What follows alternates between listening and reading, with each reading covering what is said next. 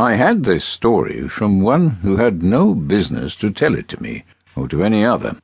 I may credit the seductive influence of an old vintage upon the narrator for the beginning of it, and my own sceptical incredulity during the days that followed for the balance of the strange tale.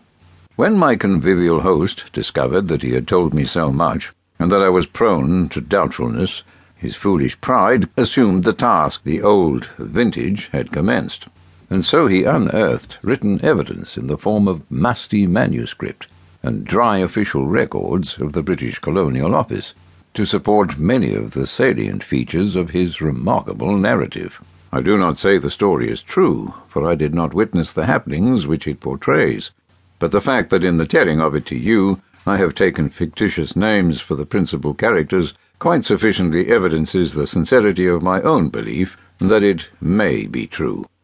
The yellow, mildewed pages of the diary of a man long dead and the records of the Colonial Office dovetail perfectly with the narrative of my convivial host, and so I give you the story as I painstakingly pieced it out from these several various agencies.